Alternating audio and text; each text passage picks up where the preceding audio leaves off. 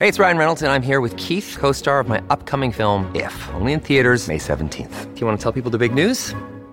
All right, I'll do it. Sign up now and you'll get unlimited for $15 a month and 6 months of Paramount Plus Essential Plan on us. MintMobile.com/switch. Upfront payment of $45 equivalent to $15 per month. Unlimited over 40 gigabytes per month. Face lower speeds. Videos at 480p. Active Mint customers by 531.24 get 6 months of Paramount Plus Essential Plan. Auto renews after 6 months. Offer ends May 31st, 2024. Separate Paramount Plus registration required. Terms and conditions apply if rated PG. Another day is here, and you're ready for it. What to wear? Check. Breakfast, lunch, and dinner? Check. Planning for what's next and how to save for it? That's where Bank of America can help. For your financial to-dos, Bank of America has experts ready to help get you closer to your goals. Get started at one of our local financial centers or 24/7 in our mobile banking app. Find a location near you at bankofamerica.com/talktous. What would you like the power to do? Mobile banking requires downloading the app and is only available for select devices. Message and data rates may apply. Bank of America N.A., member FDIC.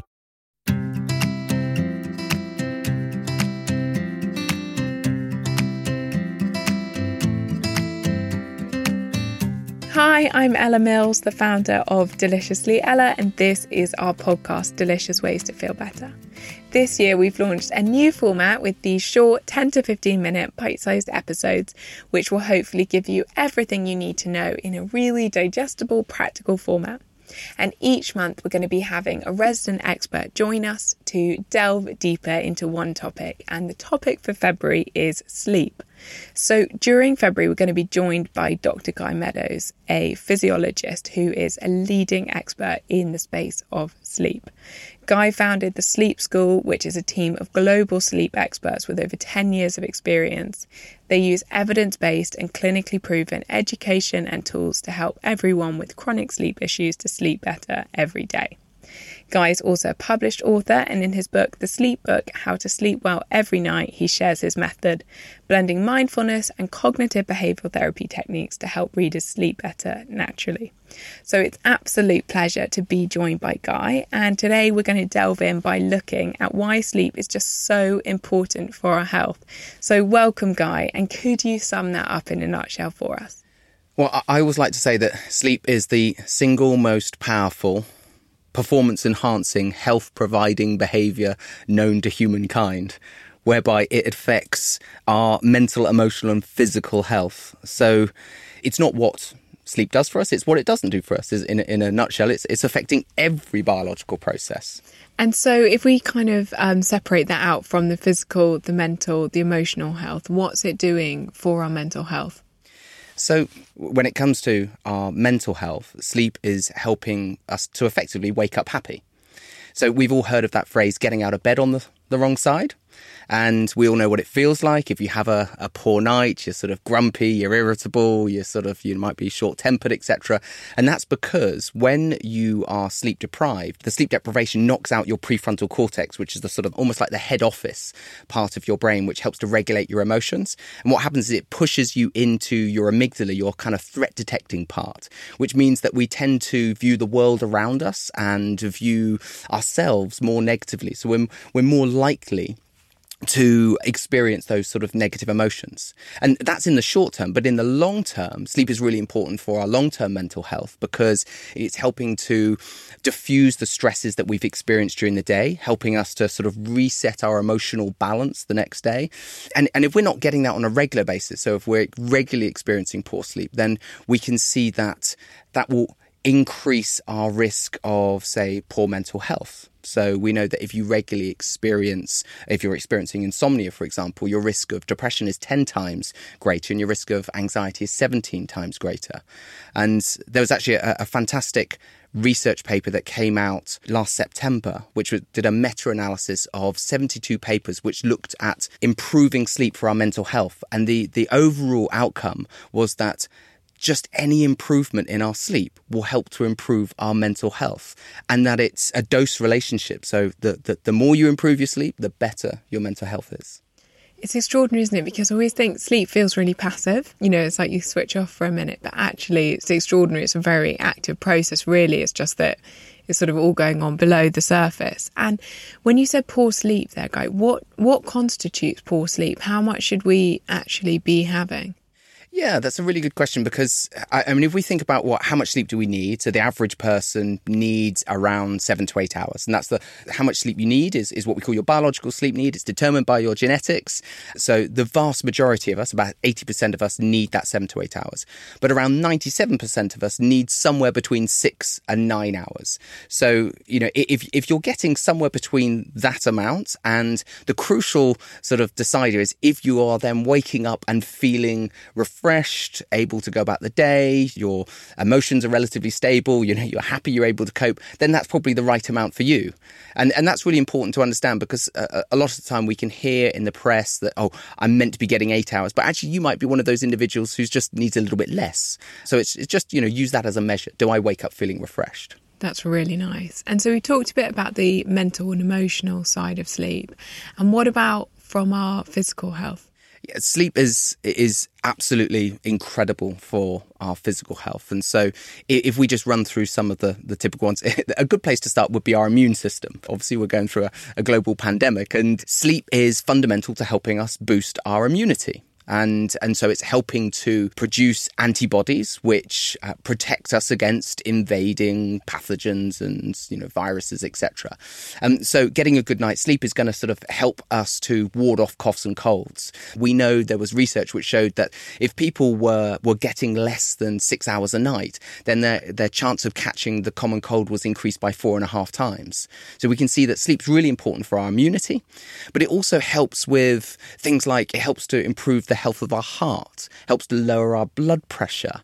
It helps to even wash our brains of toxins every night. And this is absolutely beautiful research which came out probably about a decade ago now, where they discovered this glymphatic system in our brain whereby these small channels increase in diameter during the night by about 60%, flushing out all of the neurotoxins, sort of chemicals that have built up during the day as a product of sort of doing what we're doing now, sort of just thinking, sort of being creative, etc.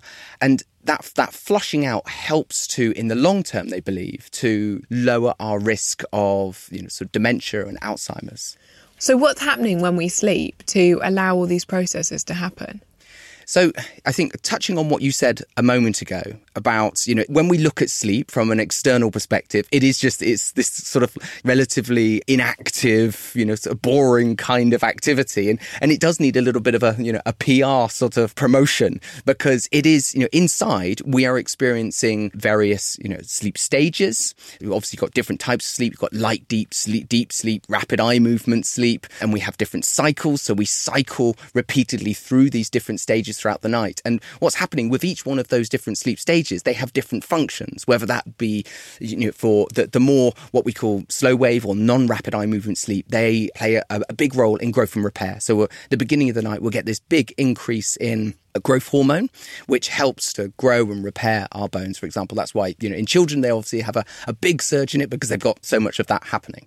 But in the second part of the night, where we've got much more REM sleep, for example, that's where we're getting a lot of the psychological and emotional repair. So we're getting a lot of the memory processing. Memories are getting sorted from sort of short-term to long-term memory. We're getting the stresses that we've experienced that are getting diffused as well. So it's what we ultimately want to do. And when we talk about good quality sleep, we're talking about getting complete cycles of light, deep REM. So all of these incredible biological processes can occur to enable us to ready ourselves to be brilliant the next day. And do we need regularity in that, as in to go to bed and wake up at a similar time every day? Absolutely. So there are two key drivers of sleep, and one of them is our internal body clock. And that's what you're talking about there. So we've got this incredible piece of biological machinery. It's 20,000 clock cells located in a part of our brain called our suprachiasmatic nucleus. And this is responsible for keeping every biological process on time. So, for example, it regulates our appetite hormones. It also regulates our blood pressure and our heart rate. And it also regulates sleep and wake. So it's telling the brain when to sleep and when to wake. Now, the interesting thing about your internal body clock is that it's kept on time by external factors, such as when you go to bed and when you get up, but also the rise and fall of the sun.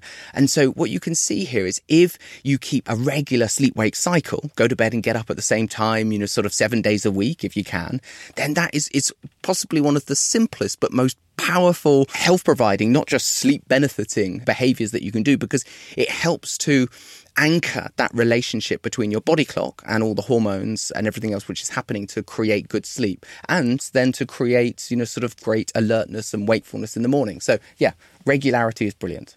And do you feel, I think you just said that it's such a simple but incredibly powerful tool. Do you feel that sleep's one of actually the most underrated tools that we have for our well-being? It is the most underrated, yeah. I'm really pleased that in recent years, we've certainly seen more and more people becoming aware of sleep and its importance. And, we're now sitting on the back of 2 decades of incredible research where we're now really understanding it. But as far as I'm concerned, as far as the sort of the pillars of health, so obviously we've got nutrition, we've got our mental health, we've got movement, and we've got sleep. I would say sleep is the bedrock to all of those. If you want to improve your eating habits or manage your weight, etc., if you want to sort of improve your mental health, if you want to improve your exercise, make sure you've got that bedrock of good sleep, because so much is happening during that nighttime, which is going to facilitate the process of the others. Everything I've come across has said exactly that. And I think it's so interesting. And am I right in saying that research is showing that if you're having that really poor sleep, that sort of sub 6 hours, that you are going to crave less healthy foods, that you are going to find it difficult to find that motivation? So I think we're so quick to kind of turn it on ourselves and say, well, I don't have the willpower to follow through on these things that are good for my health and my well-being. But actually, a lot of it's actually biological. And if you don't have that foundation, in the long run, it's basically going to be really up against you to implement the other things you need for well-being.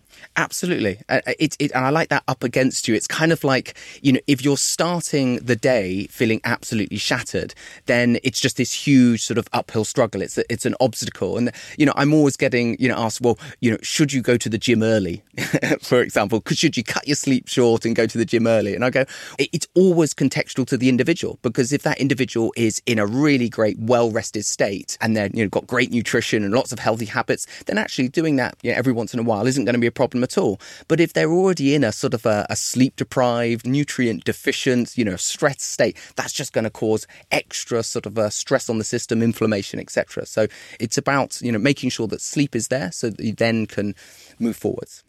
Thank you so much for that, Guy. It's actually just incredibly inspiring to know that something that feels simple like sleep is such a building block for our well-being, and that there's actually lots of simple things we can do to sleep better every day, and to know why that may really, really change how we feel and our vitality. And if that has been helpful, we also have some brilliant sleep content on our app, Feel Better, alongside our mindfulness, our exercise and our recipe content. So you'll find all 4 pillars of health there. It's called Feel Better by Deliciously Ella if you don't have it at the moment, and you'll find it on the App Store, on Google Play, or you can just sign up on our website, deliciouslyella.com. And we will see you back here next Wednesday for another bite-sized episode. Have a lovely day, everyone.